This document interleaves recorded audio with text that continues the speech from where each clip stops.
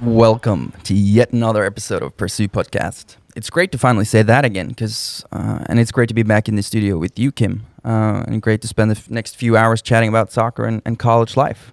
Exactly. It's good to be back, and it's good to be joined by a fellow Scandinavian, all the way from Denmark via Teams. Yep. We have Emil Lausen. Welcome. Thanks, guys. Yeah, it's going to be a lot of fun to talk to you today, because Emil, obviously you spent 4 years at Georgia Southern, playing in one of the toughest D1 conferences. You spent a summer with the MLS club New England Revolution and are now back in Denmark working and finishing up your master's degree, right? Yep, that's correct. Yeah, so a lot of fun things to talk about today. Yeah. Oh, it's you've been just like me down in the southern parts of the States. You know, the name of your university, Georgia Southern. It's can you tell us a little bit more about Georgia Southern? We'll dig into, of course, the whole process, but just so that people understand Georgia Southern, what is that? Right. So Georgia Southern is I mean, one of the bigger colleges in Georgia. I think they now have about like 27,000 students. It's pretty much just a college town in the middle of nowhere. Deep in the south in the U.S., where the culture is a lot different from what we know it here from Scandinavia. But I mean, the people are super nice, and the school is great, and I mean, the weather was fantastic. So yeah. It was awesome. If you look at the map, you have Georgia. It's just north of Florida, and I think you're about maybe 2.5 hours from North Florida, and you're maybe an hour from the coast, the Atlantic coast. Right. Cities like I guess Savannah is where Forrest Gump is sitting on his bench in the park. That's exactly. Savannah for the people that have seen that. Charleston, another beautiful city, one of my favorite cities in the U.S., about 2.5 hours a bit north on the Atlantic coast. So it's a very nice place to study. But before we talk about that, let's rewind to your earlier days in Aarhus, because you got in touch with Stuart, the CEO at CSUSA, and he was the one working with your process, and you obviously went out in 2015, but you started that process of getting ready to become a college soccer player before that. But you were in AGF in Aarhus. You moved away from northern Jylland when you were 16, and you lived by yourself to I guess to become a soccer player. That was the plan. Exactly. Yeah, I mean, like a lot of other kids, you have that dream of becoming a professional soccer player. So, spend my whole life pursuing that up to that point, and moving away at 16, going to high school, and I think we practiced 6 times a week, and all those did all those things in AGF, and I think at some point you just realize that, or somebody tells you that you're just not one of those players that are going to make it to the first team, and you immediately start to think about, how you can kind of go around and pursue this dream in other ways. And I think that, and also hearing about some guys going to the U.S. and really having a blast and playing a good level of soccer was really the things that kind of made it for me and made me think about it, because I think, when I started thinking about it in 2013, 2014, there was not that many, players going to the U.S. compared to now. So it wasn't as widespread, but it sounded like a good opportunity, and also just wanted to try something different than everybody else back then. So yeah, and yeah, I think it sounded as a really cool opportunity, but I gotta say that I had no idea what I got myself into, though. Yeah, that is you know, people think about the concept of it, and that is you can combine your academics with your sport, and you can kind of get paid right through the scholarship, and that's very appealing for a lot of young people, and it's nice to have. Maybe in your case this was the plan B, but then you realize that, hey, my plan A, which is to become a first team player at AGF, yeah, it's not going to happen. So my plan B is then, okay, because you did well in school, and that's another reason why you want to continue with studying. But then it is, I think, a shock for many that you don't know exactly what it's like to be a student athlete until you try that. There's how is your day, how's your week? There's different semesters. When you're in season, you're in the off season. There's a lot of demands on you that, and then you have the social part, the English. That's especially in the first year. It's obviously a completely new place, new culture. It's in the south, at least, where you were, where I was. South Carolina and Georgia. It's super super nice weather, but in August, I remember when I arrived there, it was just so warm. It was like, how can I compete and play well in 40 degrees weather? It's and it was so humid. So how did you? I guess that's something you just have to experience that, but you didn't know about that when you at age 18, 19 were like, okay, yeah, this sounds good. No, I mean, I don't really think you can do anything to prepare for it, I guess. I think one of the great things that I've thought about afterwards about going over there, because I mean, you get to a new place, you don't know anyone. I mean, you only know that you're going to go there, play some soccer, and go to school. But I mean, the good thing about being a student athlete is that on a soccer team, you immediately get like 25 good friends. And then, I mean, obviously you come there, and I remember the first day of preseason, I think, because then in the US for soccer at least, they do like a preseason where we had like 15 practices in 7 days or something ridiculous.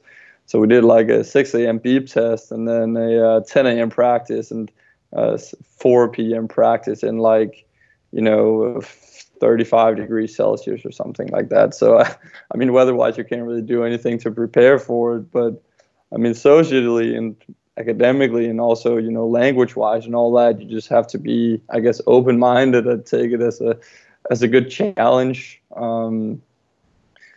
But I mean, as I also said before, more and more people or young guys and girls are going over there, so you have more experiences to draw from now than I feel like I had when I went. So I mean, you can pick the brain on somebody, and I mean, you guys are doing a good podcast to prepare people to go as well and all that, so you can kind of pick the brain of people that have done the same in the past and kind of prepare in those ways, I guess would be good ideas. Yeah, it is, and that's partly why we're doing this, to explain like what is your opportunities, what's the journey like, and that is very unique for every single person. It was unique for Truls, it was unique for me, for you, for everybody. But there's some common things that we all cherish, I think, after doing that. And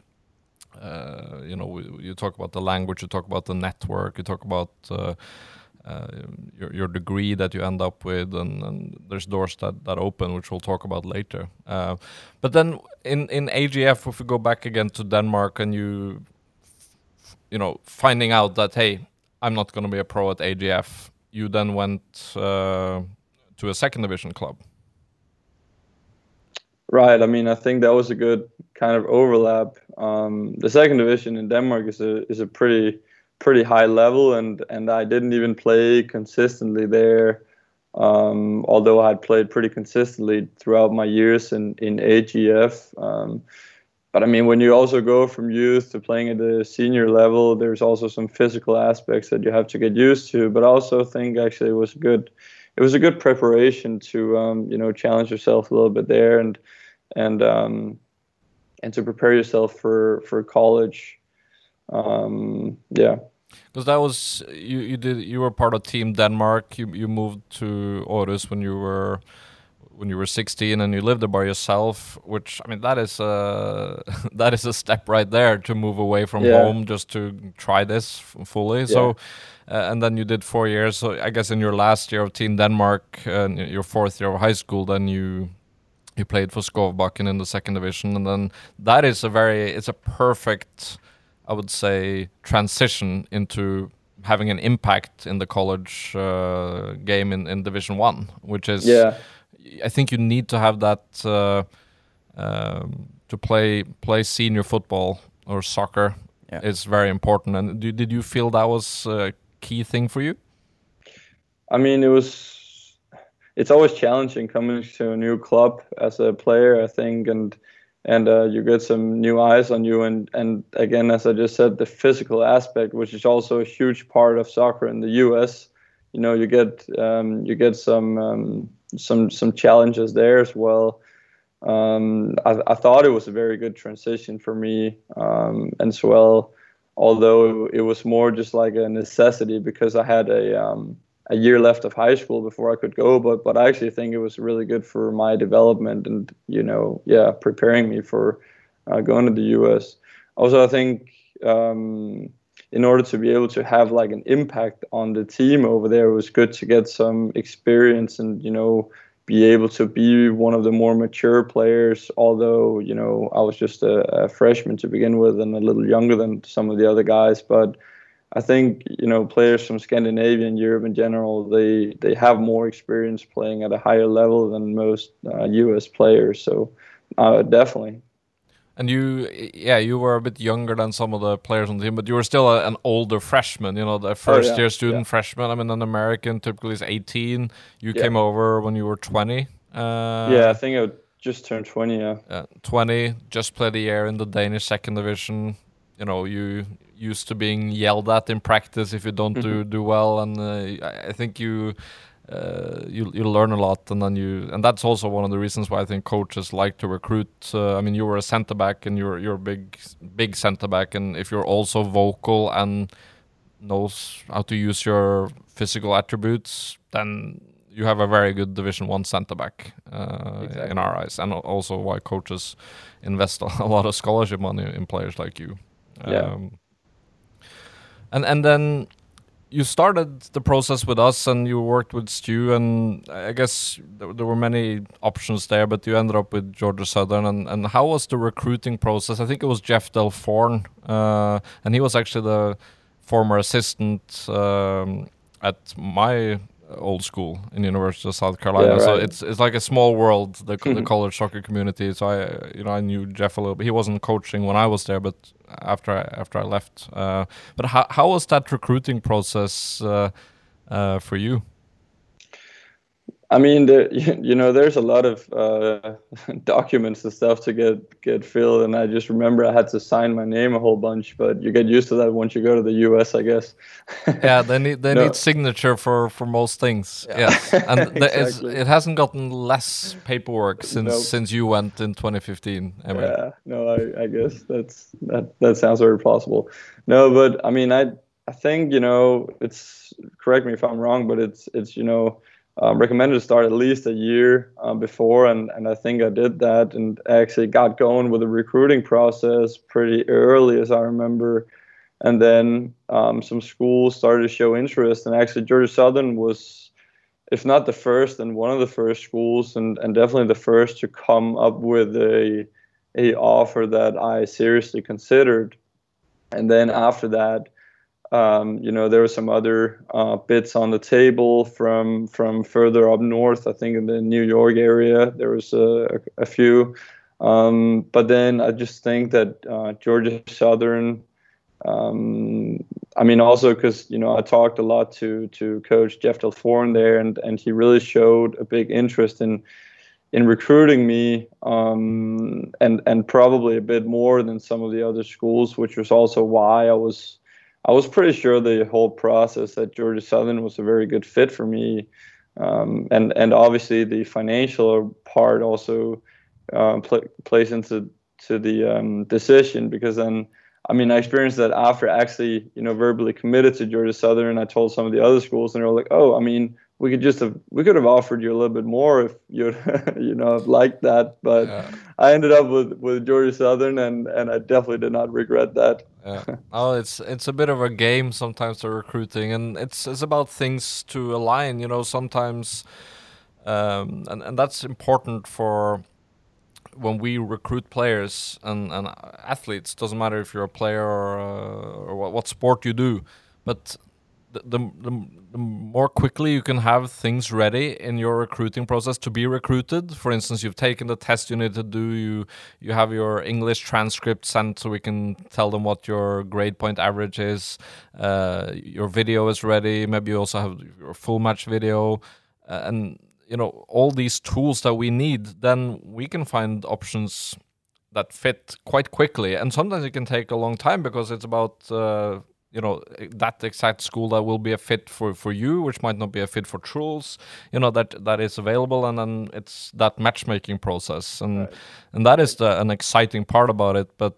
And then some coaches, they like to just make decisions quickly. Yes, Emil, yes, I like him, let's get him. And others might say, hey, we're looking at another center back, and we're not quite sure if it is a center back of that size we need. Maybe it's more of a guy that also can play right back. There's many different variations there, and but it's the one thing that is critical for a coach to be successful at recruiting internationals. I think one, you need to show a big interest, and clearly Jeff did that with you. You have to feel wanted.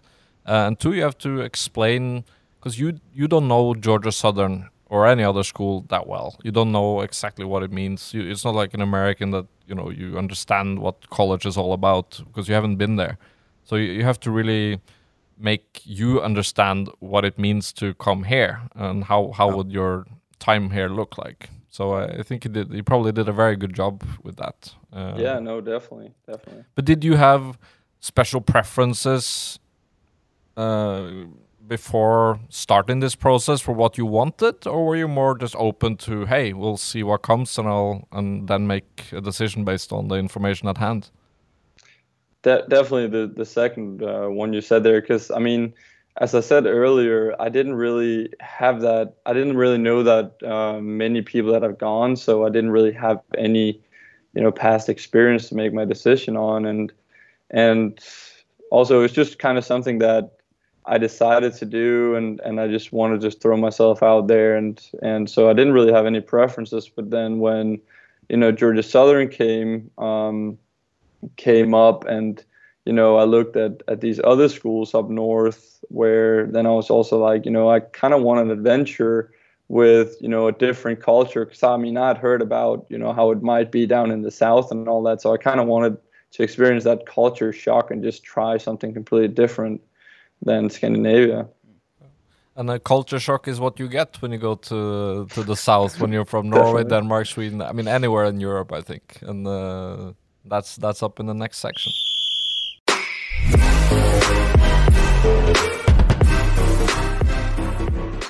So, Emil, obviously, you played in one of the tougher D1 conferences in and around the US, and like you told me a little bit before we did this podcast, was that playing games against Clemson with thousands of people in the stands, and that's quite different from what we're used to playing in Scandinavia. So could you just give us a little bit of insight in how that is to play in front of that many people and having that much support around college soccer games? No, I mean, it's super cool, and it's, I think it was like the record for most people out for a game, that home game we had against Clemson one year. I think it was like 1,200 or something, and it's just amazing because it's all like students, it all young people being out there supporting you, other athletes and friends that you just have coming down, and it just provides you with a lot of energy. I'd never really been used to playing in front of that many fans at all, and it's just the way college works, and people get out there, support, and they really, it doesn't really matter what sport it is, just want to support the teams that are associated with that school. Yeah, I remember from a personal standpoint as well, like never had that experience obviously playing here and then going over to the U.S., you understand how you get that boost from having people in the stands. I remember when we were playing these overtime games where you've done that 3 times in a month and you're tired and you have actually a couple of hundred people or 1,000 people like you, Emil, and having that gives you an extra boost when you're a player, when you're out there. It's fun to actually play in front of that many people, and you get that extra boost. You talk about the 12th man, some of the pro teams here talk about that, and I agree. It's I had a similar experience just running a half marathon. I can run quite a bit, but it's not like I'm a runner, but I just decided to join this race for a charity half marathon, and then this was in England, and just the people around this whole track. I mean, we ran at the loop twice. It was thousands of people just around it, and even though you were tired, you managed just to keep going. Then I, on the 3 kilometers away from the goal line, or the finish line, I was passed by 3 people running as it seemed like a Tarzan, with people holding these bamboo sticks on each side, and a guy dressed up as a gorilla in a cage running in the middle of them. So that's you got passed by them. Then I got passed by them. Yeah, okay. So I was running out of running out of steam. This was not anything related to college, but back to the people and the support around you. It's critical, I think, and it's fun to be in that environment. Yeah, no, it's super fun, and even because it was really hot down there, so we always played at night. So you could be lucky enough that some people in the stands turned up a little bit drunk, and they would yell a little louder. Yeah, it's a good spectacle, and especially when you have really good facilities like you did.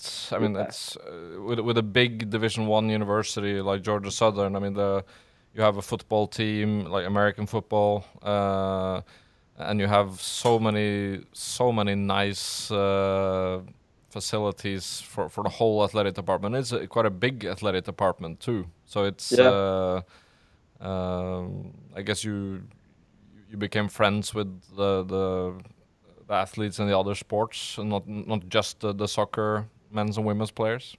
Yeah, I mean, you go to study hall at the same place, and you have the same training room where you go and get treatment, and you use the same facilities, the same strength facilities, and all that. So, I mean, you go and talk to people from the other sports, and get connections, which will also make them, turn up for your games, and you'll go watch their games, go watch the women's soccer or the basketball team or something like that. And it just creates a great atmosphere, and it's, it's super cool to get to know people across different sports. Was it a very international athletic department at Georgia Southern? So the tennis team was pretty internationally based, and there was some on the women's soccer team as well. But I mean, besides that, and then our team as well. But besides that, not really. I mean, there's obviously not a whole lot of international players on the football and basketball, baseball teams, and all those classic American sports. Yeah, you have the squad of an American football team is like 80 plus players. It's I think it's like 100 plus. Yeah, it's 100 plus. Yeah. Even. Yeah. So it's I mean, your teammates, but you can't really know everyone on that team when you're playing for that team, which is strange. But you're more like a close-knit family type of feel. I mean, that's at least the analogy a lot of people use for their soccer team, that you come in and you're just one of the family right away. Yeah. Was that the same feeling that you had coming from Denmark? Yeah, no, I think so. I mean, at first people were super welcoming, and you spend so much time together. You go into practice at 7 in the morning every day, get done around 10, 11, and then maybe you have meetings a couple of nights during the week.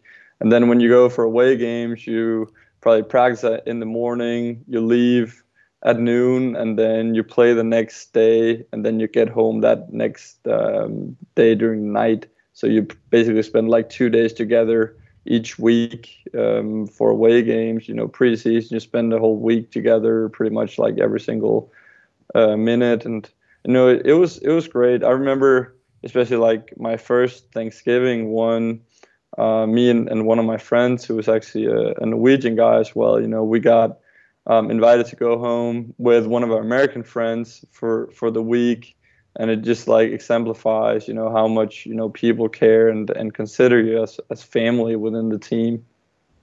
That is a very nice thing, and I think a lot of international students like us, we've because I did the exact same thing. Was invited to an American family for Thanksgiving, the end of November, and it's that is probably more important than Christmas for Americans. Oh yeah. No, that's I when I talk to people at home, it's like Thanksgiving is like their Christmas, or what Christmas is for us is their Thanksgiving. It's huge, and you get to meet the whole family and all those kind of things. It's kind of funny, but definitely helps for us, internationals to acclimate over there and feel like we're a part of it.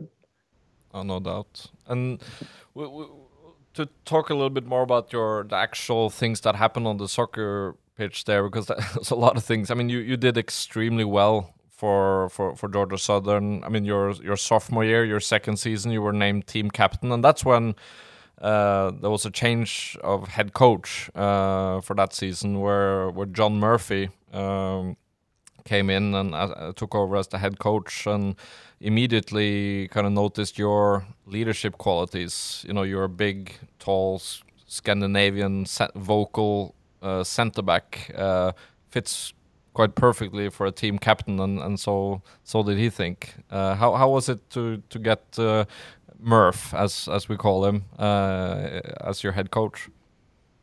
Yeah, I mean, I really enjoyed my first year with Coach Kennedy, and obviously he was the one recruiting me. But Coach Murph was definitely different and something else, more like I've experienced back home in Europe. Because I mean, he also coached teams in Scotland and all that, so very vocal and very aggressive in his coaching, but it really suited me well. I think a lot of the American kids had some difficulties getting used to that, because they have never really been used to like having a coach that actually yelled at them. But I kind of it's more like he would give you an honest answer about what he thought about something that, if you like, let's say you did a drill in practice and it didn't go well, he would say, well, this is why it didn't go well. Yeah, but exactly. I would think at the same time, when you did something well, he'd be sure to let you know. So a straight shooter coach. Yeah, no, exactly. I mean, you knew that, if he says something to you, that was like his honest opinion, which I think, it should help a lot of people. It definitely helped me, but also, I mean, I like the coach who was like, if I played bad for the first 15 minutes, I don't mind someone yelling at me that I played that I played really bad the first 15 minutes, that, I was going to sit on the bench if I didn't pick it up a little bit. Yeah. And you needed the wake-up call. That helped you. Exactly. Yeah. But he was really great, and he he really just like spent all the energy he had on improving the team, and tried to basically improve everything around the setup. I think before I got there, Coach Kennedy had been there for like 10 plus years, so I think it was also good to get a change. And Murph came from some really professional setups, and he really tried to improve like every aspect of being a soccer player and about the soccer program, which I really think helped a lot of people and helped changing a lot of mindsets.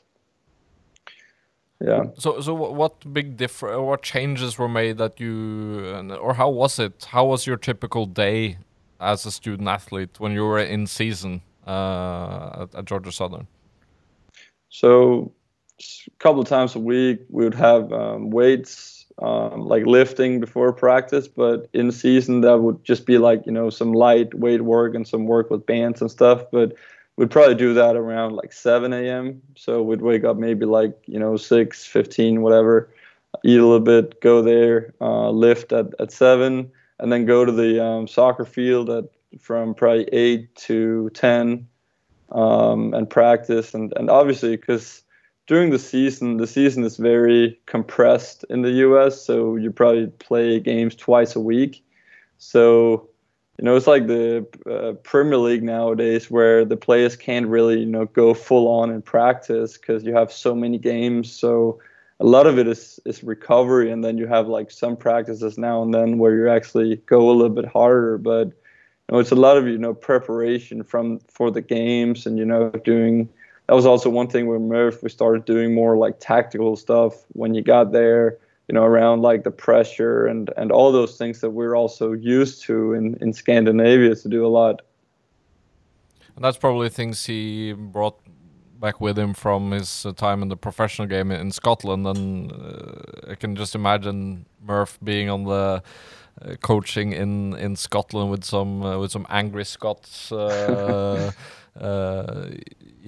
yelling back. But but it's good.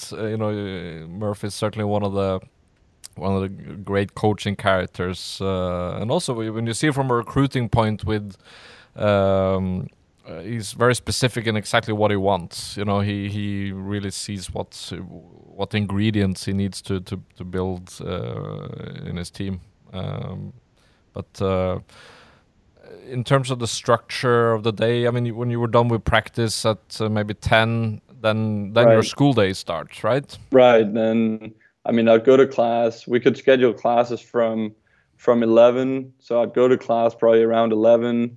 So the hard thing about being a student athlete, I think, is finding times to eat.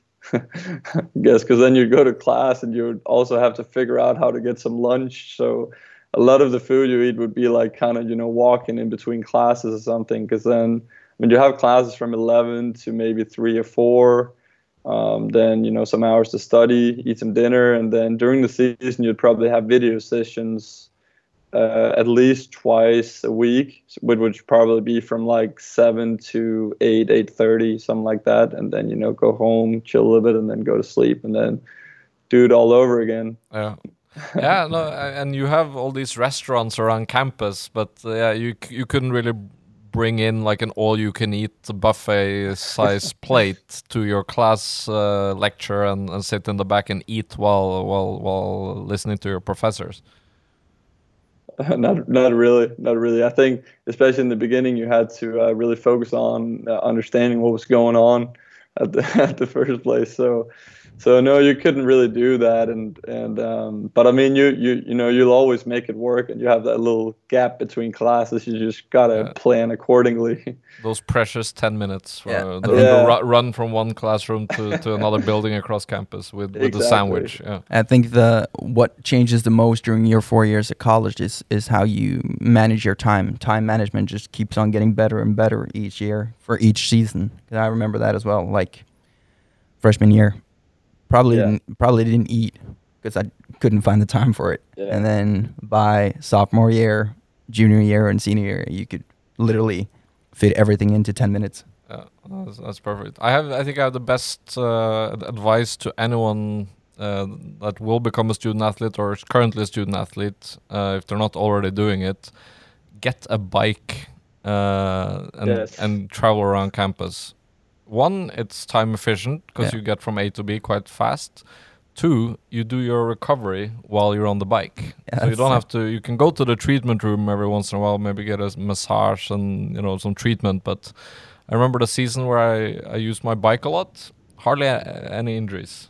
The other seasons, too much injuries. So that would be my number one thing for saving some of those precious minutes while still doing something that's great for your body as a student athlete, is to buy a bike.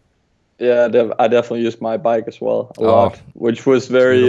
He's Danish, of course. He has a bike. Yeah, exactly. But I will say that I was probably one of like 10 people at whole Georgia Southern who biked around, because people want to drive around their big trucks, Yeah, I had actually a longboard. That's what I did. Okay. Yeah. It's good for speed, but not good for recovery. Not at all. Yeah. But Emil, your sophomore season was great. You did very well from your centre back position, and even so well that the summer was quite exciting for you. Can you explain a little bit how the summer was? Yeah, so because Murph knew some people up in Boston where he's from, and I got in contact with some coaches up at New England Revolution. So got the chance to go up there and train with the under 23 team up in, or a little bit outside of Boston, out in Foxborough. And yeah, I mean, it was super exciting, and already during the first week, my coach calls me and say like, hey, they want to see you up with the first team. So then I started consistently over those. I was up there for about 2.5 months, where I consistently trained with the under 23s, played some scrimmages with them, and also got to train a lot with the first team from the MLS, which, I mean, consisted of, at that point, a couple of U.S. national team players, one from Sierra Leone, and a couple of other national team players from different places. I mean, it was just an amazing experience, and one of the best, or some of the best players that I've ever been able to train with, and I was involved with 11v11s at their practice and just getting exposure to. I was matched up with a guy called Juan Agudelo a lot, who was like a U.S. national team player at that point. Super great, and I specifically remember a couple of times where he got very frustrated because he was not able to score and go past me, where I really performed well. So I just think that gave me a huge boost, and also gave me a lot of confidence that I was actually good enough to be a part of a team on that level.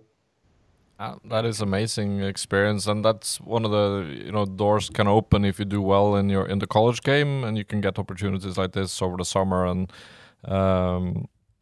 what was the difference, playing there in the summer? And we're talking MLS first team. This is a top league in the world, and you get the chance to play and compete there. What was the difference from, say, a good Division 1 game versus let's say a scrimmage or training match for an MLS team in training? So I think because Division 1 soccer in college is very physical, so I don't think the physical aspect was that big of a difference. Besides, they were probably a little bit faster. But then it gets a lot more like, the European style of soccer, where the players are a lot smarter, a lot more professional. And it's just like the technical part, they just don't make those mistakes, and you just get punished whenever you make those mistakes. So for me, it was more like, I could have practices where I performed on, 75%, and I could still be one of the better players out there.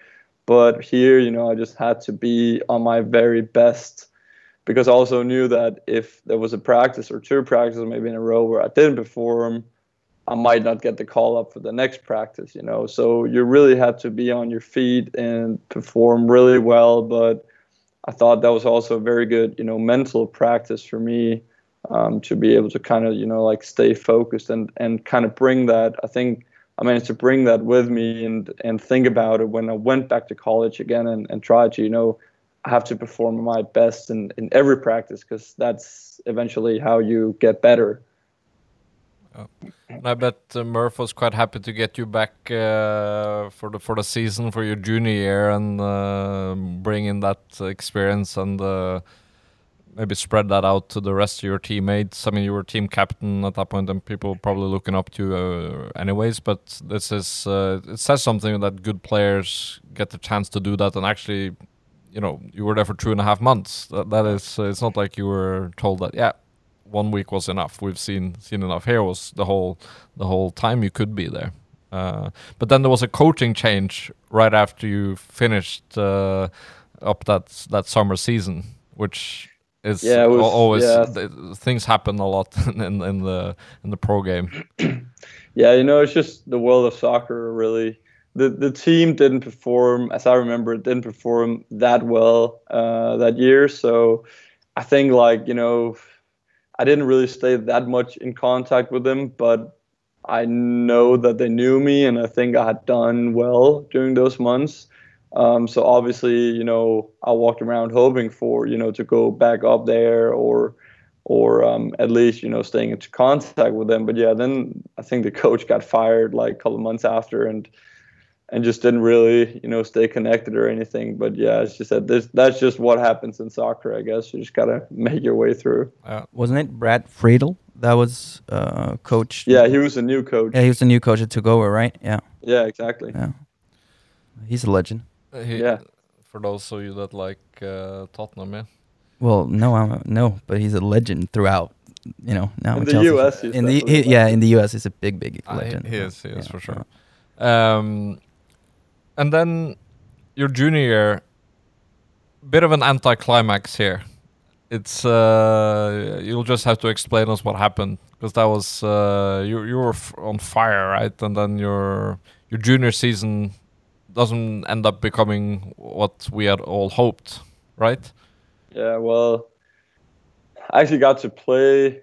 I got to play my junior season, and then I got injured right after it, I think, and yeah, that was definitely a bummer. That kind of, I had some concussions over the life of my college career, and then, had that fourth official concussion, I would say, and yeah, that was just a bummer that really put an end to it, and the doctors down there told me that, I was not able to, proceed playing soccer or anything, and obviously being a player in D1, having those experiences, hoping to go pro, that was definitely heartbreaking, and I know Coach Murph was almost as heartbroken as I was myself. So I think we were all gutted, of course. I mean, of course, it's your head. You gotta, when you have a lot of concussions, and the one you went into this battle, right, and you hit you right, I guess, in the forehead, and right. You have to be careful. I mean, there's a life after soccer too, but obviously the doctors telling you that, hey, you shouldn't play anymore. It's too risky for if something like this happens again. I mean, you just gotta. That sucks, big time. But yeah, what could you do? It was a long period where I went and tried to recover, but I would say being in the U.S. college system, because you have such a big support system, and a lot of athletic trainers, a lot of doctors that are very or really know what they're doing and all that. I really think that helped, and they really tried to guide me along the way, and they tried to really take those decisions for me, because it was very difficult for me to say, okay, that's it, I'm never going to play soccer again. It was easier. I mean, it was a lot easier to be told, you can't play soccer again, instead of having to making that decision yourself. You can't really do that, as I think I was 22 at that point, well, that is brutal, but it's like ripping a Band-Aid off big time. Yeah. But I mean, your junior year was still good before you got injured, but it was more like that whole junior year just ended up with you having to put your boots away. But yeah, I mean, your accomplishments both on the soccer pitch, with your academics. I mean, you ended up earning COSI, the academic All-American, as the first student athlete in Georgia Southern University history to do that, which is a remarkable feat. I mean, what is an academic All-American? What does it take to become that? I think it was like, it was a combination of obviously getting really good grades and then performing well on the field, and then there was like some weighting system. But then that organization, COSIDA, basically selected the 11 players that were most suitable to get on that team, and it was obviously players from all around the country at very good schools. So I was super proud about getting awarded that, and yeah, I really tried to maintain a high level, and both school wise and also on the pitch throughout my career. So it was really awesome to get that award, and especially as the first in the school history. It is a fantastic achievement, and something that, of course, tells a lot about how much effort you've put into both arenas and how well you've done. And that is a difference as to how it is in, let's say, Denmark, in Sweden, in Norway, Scandinavian countries. I think most European countries actually, but in the US you get awards, and they root for you to get awards. Is that something that's changed your mindset in any way? I mean, I really think it was really nice to get acknowledged when you did something good. And I don't think we're good enough at doing that here in Scandinavia in particular. So I really enjoyed that about the US culture. And I think, that was definitely one of my main takeaways from just being in the US in general, is just the way people behave and the way people really cheers for each other and wish, each other the best, where, sometimes in Scandinavia, you almost feel like everything is a competition in some ways, where it's, probably not necessary. So it definitely gave me some food for thought afterwards that, that's the way it works in the US, and it just kind of gives you a lot of motivation also. I mean, they give a lot of awards, and they even gave weekly awards and all that, but why not? Because it really gives you a lot of motivation that you can feed off from and really try to, keep improving your game. And I think the whole thing about, me going up to the New England Revolution and also had, some other offers to go play with some teams that summer, that wouldn't have happened if they weren't aware that I'd had a good season that year, which they only did because, all that stuff gets shared on, different medias and social media and all that. So I really think there's a lot of benefits to actually do it that way. Oh, it is. And I think most people getting awards will learn to see that, hey, that's actually pretty nice, and hopefully take that part of them with them home when they end up going back. Yeah, it definitely is. But you Murph, you became his right-hand man. You had 1 year left right after your third year, your junior year, and you ended up being a coach. And you got a scholarship for that, and so that you could finish. It was very unfortunate circumstances, but you ended up with a coaching role in the team. So how was that different? Your last year from being team captain into now not playing anymore, but helping Murph and the rest of the coaching staff to get the best out of your team. How was that? Yeah, so it was probably not like a classical coaching role that I had, because obviously, first of all, he gave me time to recover, but afterwards it was also more of like a gentleman's agreement between me and him that, I was there as much as I basically wanted to and was able to. But he really just, for me being a captain for the past 2 seasons before that, he really just wanted, what I've kind of brought to the table at that point for me to continue doing that. And he knew that, once I get out there, I will immediately start to be very vocal and try to help my teammates, although it's from the sideline. So I really think that, that was kind of like his aim of doing what he did. He knew that I could contribute with something positive, and I think the most important thing that was that my merits from the field and the way my teammates knew me, he also knew that they would respect when I actually tried to say something, and I would go into the huddle with the players before the game and all those different things that I used to. So I tried to make it as much as it was before without the pretty big or significant change that I just couldn't play. Oh. So no, I definitely tried to maintain that role and helping and try to look out for his interests as well. And I think he thought it was a pretty good solution as well. Yeah. When you still have a year left to finish up your bachelor's in finance and economics, and then to still be involved and feel needed, I think was a very good decision. And for you to put on your resume that you've already, you've had a leadership position with coaching, etc., because you have to at this point start building a career that it does not involve you playing soccer anymore.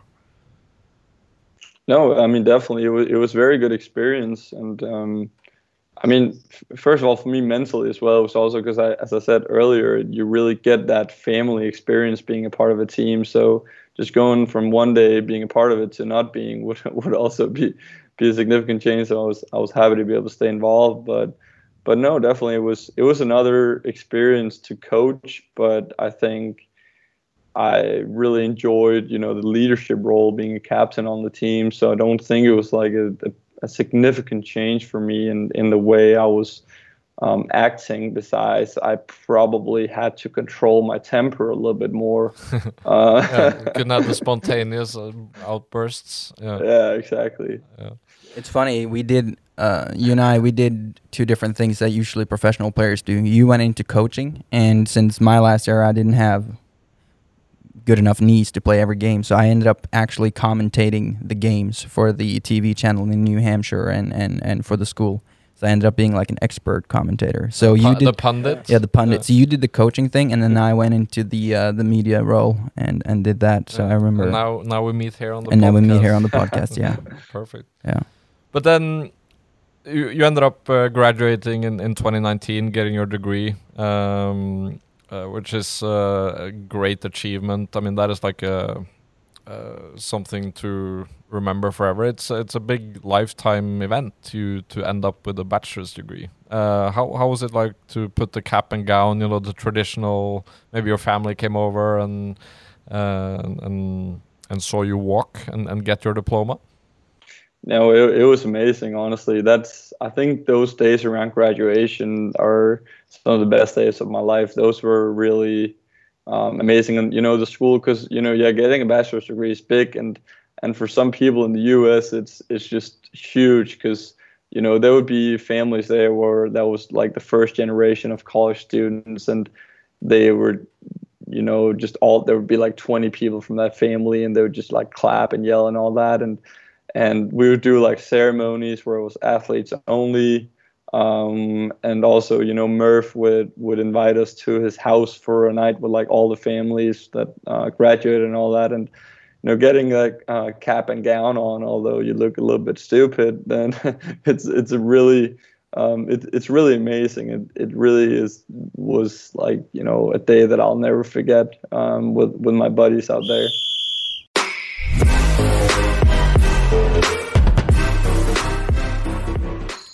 So, Emil, obviously you graduated at the same time as I did, and if I remember correctly, you tried to get a job in the U.S. Before eventually traveling back to Denmark. Could you tell us a little bit about that?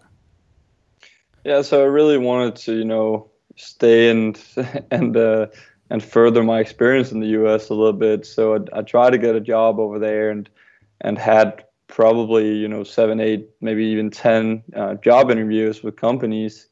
That I think they like me, but there's just that thing that you need a visa in order to be able to stay and work, and they just have some pretty strict immigration laws in the U.S. right now. So you kind of have to get a sponsorship from the employer, which is pricey, and it's also kind of risky for them to try to do that. So it didn't really, end up happening, unfortunately, at that point. Yeah.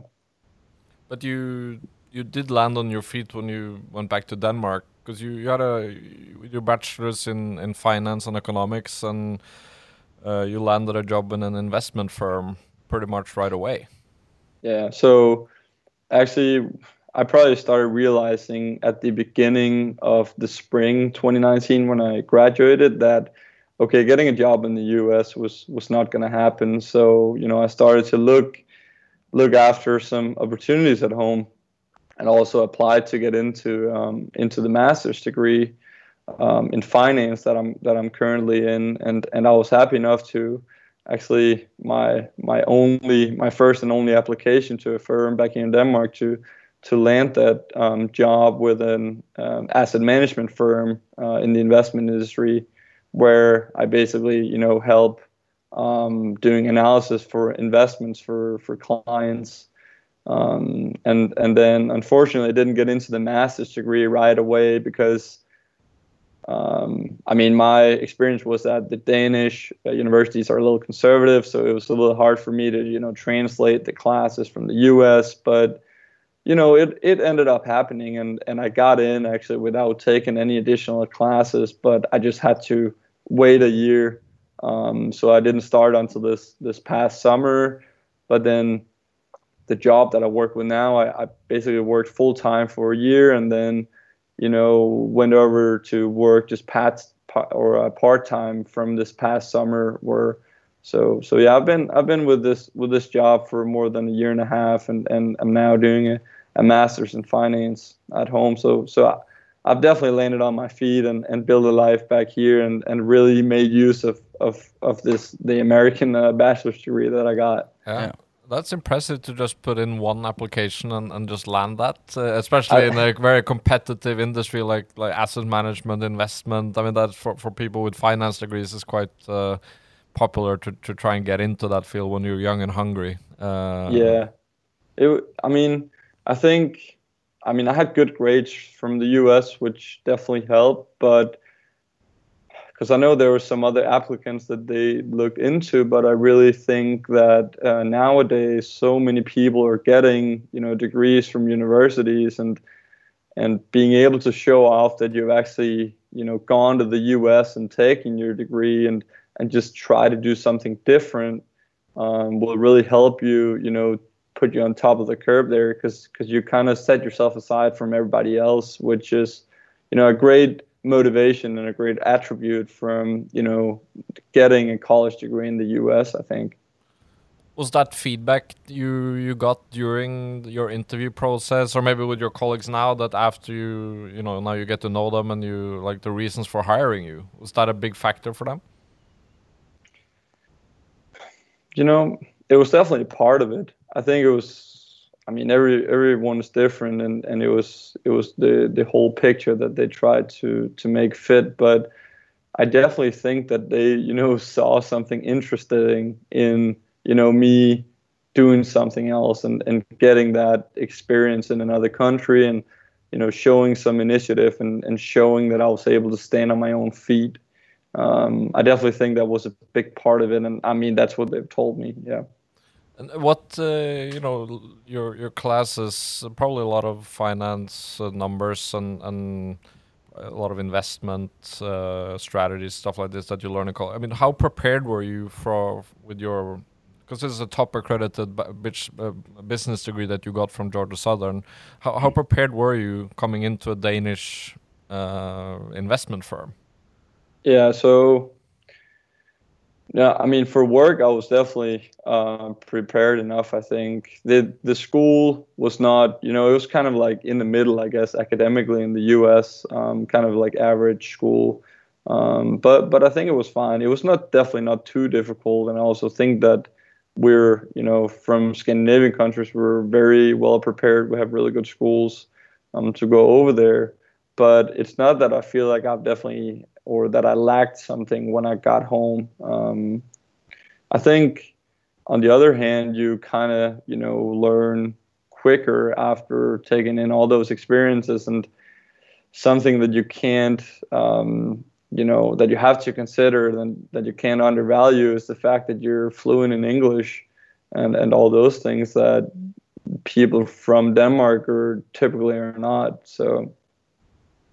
That's just an added bonus of just being in another country like the US for 4 years. You come back with obviously perfect English. But then, and we've been talking about that here in the office a lot, with the shift of maybe American degrees and that sporting side, that more and more employers are more curious about this, because it is you're really training probably, and you have commitments for maybe 20 hours plus per week alongside your studies. I mean, that is you're studying just as many classes as a regular student, but they don't have the 20 hours plus with the sport element and taking care of yourself and rehab and physio and all, taking advantage of the support system. But is that something that you think employers here notice?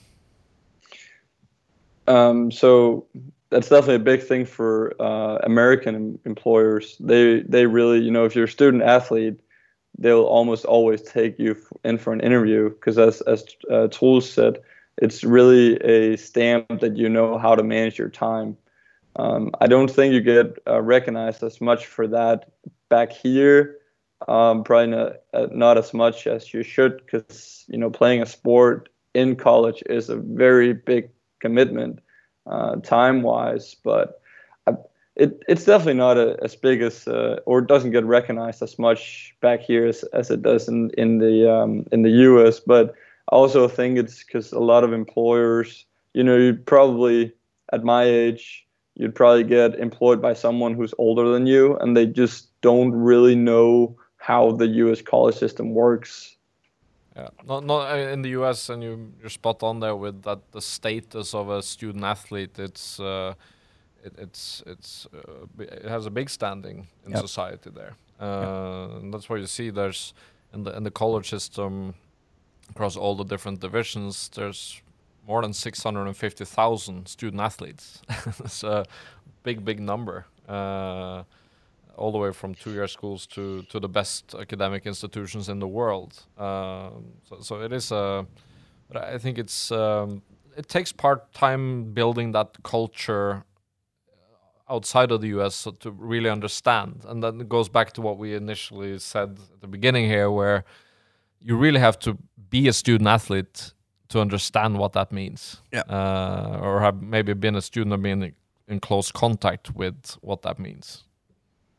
Yeah, most definitely. I mean, it takes a lot of time and a lot of time management skills that you learn along the way. I mean, the fact that you don't really know when you should consume your lunch, it's all all you learn it along the way. But it's definitely a significant accomplishment if you can go through 4 years of being a student athlete. And my experience was also, I had a lot of teammates who quit after 1 or 2 years because it was just too big of a pressure for them. Yeah. But I guess eating lunch in the investment and asset management sector, it probably is with a sandwich next to your 3 computer screens, or is that not the right image that I have?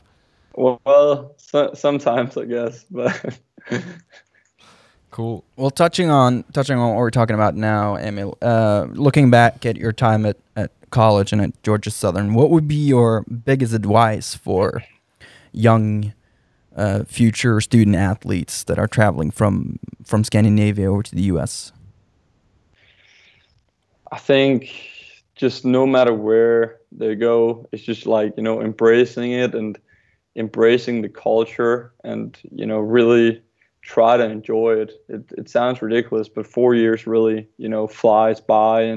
And for me, not being able to compete all those 4 years is really, if you go over and play a sport, it's really enjoy it, every single practice, every single game, all that, just soak it in and really try to embrace it and enjoy it. Because not that I didn't do that, because I really feel like I did that a lot, but I don't really regret anything I did over there. So it's really just all about that, I think. Yeah, that's a good advice. Yeah, and I think to add to that, with being prepared for for a soccer player, like a tough preseason, we see that a lot with students coming over. Maybe underestimating is not the right word, but not knowing the demands of what you're about to do, because you talked about the compressed season. You only have a very small window to when you come over there first time, to get to know your new teammates, and you have to be super fit when you arrive. Just imagine the 35 degrees, 2 or 3 training sessions in preseason. That you have to be fit for that. Yeah, I mean, you definitely want to be in a very, very good physical condition when you go, because I mean, the worst thing from the beginning would be that if you got injured during preseason, because then season starts, and if you're out for 2 weeks, you miss 4 games, so, and that's like 1/4 of your season or something like that. So you really want to be in a good physical shape, because I mean, it all goes by super fast, and you want to be able to compete, because you'll get frustrated if you get injured and all that. It's easier to get acclimated if you play, definitely. Yeah. So yeah.